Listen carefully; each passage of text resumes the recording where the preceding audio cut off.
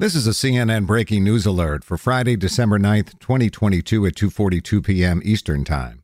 Former Minneapolis police officer J. Alexander Kueng, who assisted in the fatal restraint of George Floyd, was sentenced to 3.5 years in prison today for his role in the killing.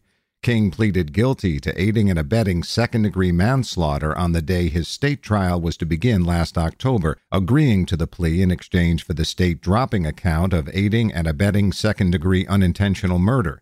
Kueng is currently serving a 3-year federal sentence for violating Floyd's civil rights. For more CNN audio news, go to cnn.com/audio, cnn.com, or the CNN app.